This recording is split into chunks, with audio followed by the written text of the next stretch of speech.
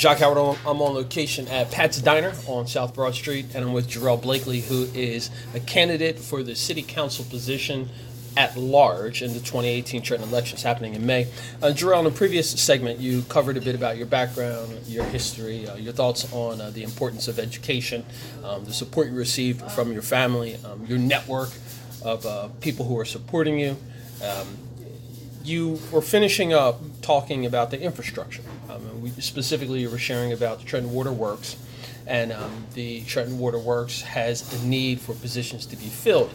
And through your research, you noticed that the requirements for those positions are ones that could be easily met, you believe, by students or others who are here in Trenton. And can you just rehash that? Sure. I would just say that our city has to do a better job of preparing our young people, both for academic careers or careers in the liberal arts and businesses, as well as vocational opportunities. There was just an article yesterday in NewJersey.com highlighting that plumbers can easily exceed $100,000. And so that has been something that our city has desperately needed for some time. I'm hoping that the new high school will encourage vocational pursuits. I think that there's nothing wrong with having students who decide that college is not for them being equipped to have jobs that are just as important and, to be quite frank, very lucrative. And so I believe that our school district must do that, and they should be encouraged by the City Council. Mm-hmm. Now, what other areas do you see these potential opportunities for Trentonians and even our students who choose a different path than a traditional 4-year or 2-year educational process or educational higher learning? What other areas do you think that we can implement and kind of gather this workforce? Sure. So we have a jewel in our midst in the form of Mercer County Community College. We should be figuring out how the city can be a better partner to prepare not just our young people, but our older folks as well, who are in need of retraining or a second career. And so we have this institution in our midst, and I don't believe that we're maximizing the relationship that we should have with Mercer County Community College. As I mentioned, education is a passport to the future. And I believe that we have to, as a city, make a decision that we're going to be an opportunity city. So I'll give you an example of a idea that I have that would be conducive to that goal. So I support the creation of something called the Trenton Opportunity Commission. And on this commission would be representatives from nonprofits, educators, educational institutions, unions, religious institutions, and committed residents to help develop innovative, educational, vocational, and professional opportunities for young people. So City Council can serve as a conduit and a forum for developing partnerships and plans for our city. And I believe that the Opportunity Commission would be a part of those collaborations. Mm-hmm. Now, safety is another major concern here in Trenton. Oftentimes, the print media and other media outlets are quick to make it known when something happens that's a tragedy. When law enforcement does something that is out of character or says something out of character. What are some of your thoughts about law enforcement and some of the safety concerns that people have here in Trenton? That's a great question, Jacque, and I support the creation of a Citizen Police Advisory Board. If you look at other agencies of our city government, you look at the Board of Education, you look at the Parking Authority, you look at the Planning Department, the Housing Authority, the Public Library, they all have public oversight in the form of a board or a commission comprised of members of the public. And I believe that the police department should have that same kind of oversight. There's different models on how to do it, and I would be open to discussing with the police department and members of the community in how we can make sure that we have a police advisory board that is helpful and that is representative of the public's concerns. And I believe that's something that we should definitely do. Jersey City has already done it.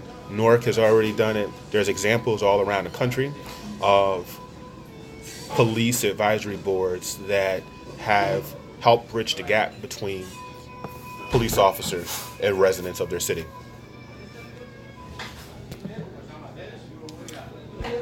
Sorry about that little distraction there. So let's talk a bit about economic development. And the reason why I want to discuss some economic development is that one of the first things that most politicians lay out as a platform is they talk about taxes. And I'm going to reduce taxes, and I'm going to bring these businesses in, and all these things that sound very nice. And I think they tingle the ears of most people who are listening, but I think that the populations now realize that these are the key things that every politician talks about: safety, economic development, lowering taxes, better schools, etc.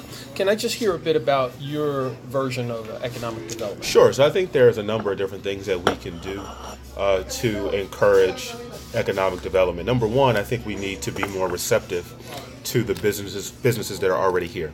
So number one, I can recall talking to business owners in the city of Trenton who are concerned that our departments in the city are not receptive to their needs. They're concerned about parking. They're concerned about aggressive police enforcement of parking. They're concerned about a number of different issues, and I think it's important that we ensure that we take care of the businesses that are here before we start trying to.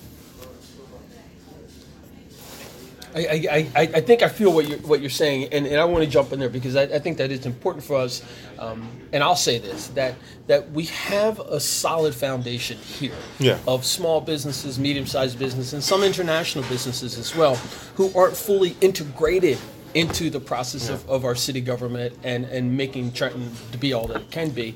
And that oftentimes people have a tendency to want to attract new businesses and do all these new things and then provide tax abatements and benefits to those businesses. Now you're creating this void between the two. I'll give you an example. So I remember when I was in the clerk's office getting my petitions, there was a small business owner, a barbershop owner, I believe in the East Ward, who had submitted a form a day late, and there was a kind of fee assessed to him submitting it late.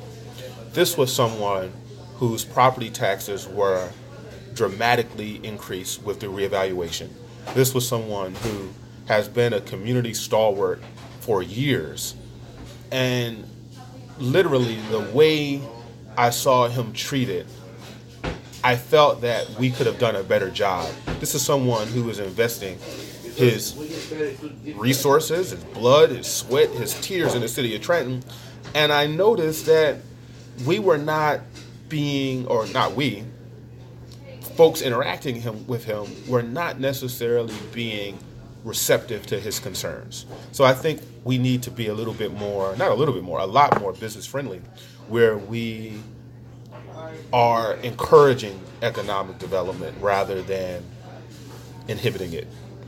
As well, I think there's a number of other things that we should do. I think we should regularly analyze tax abatements.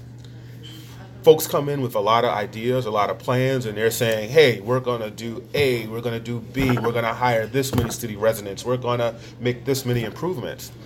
City council has to do a better job of analyzing their claims, making sure that they're actually doing what they say they're going to do, and then holding them accountable when they don't do what they're supposed to do or what they said they were going to do. And so that's something that we should do. I think Trenton has a plethora of nonprofits in our city that don't pay property taxes.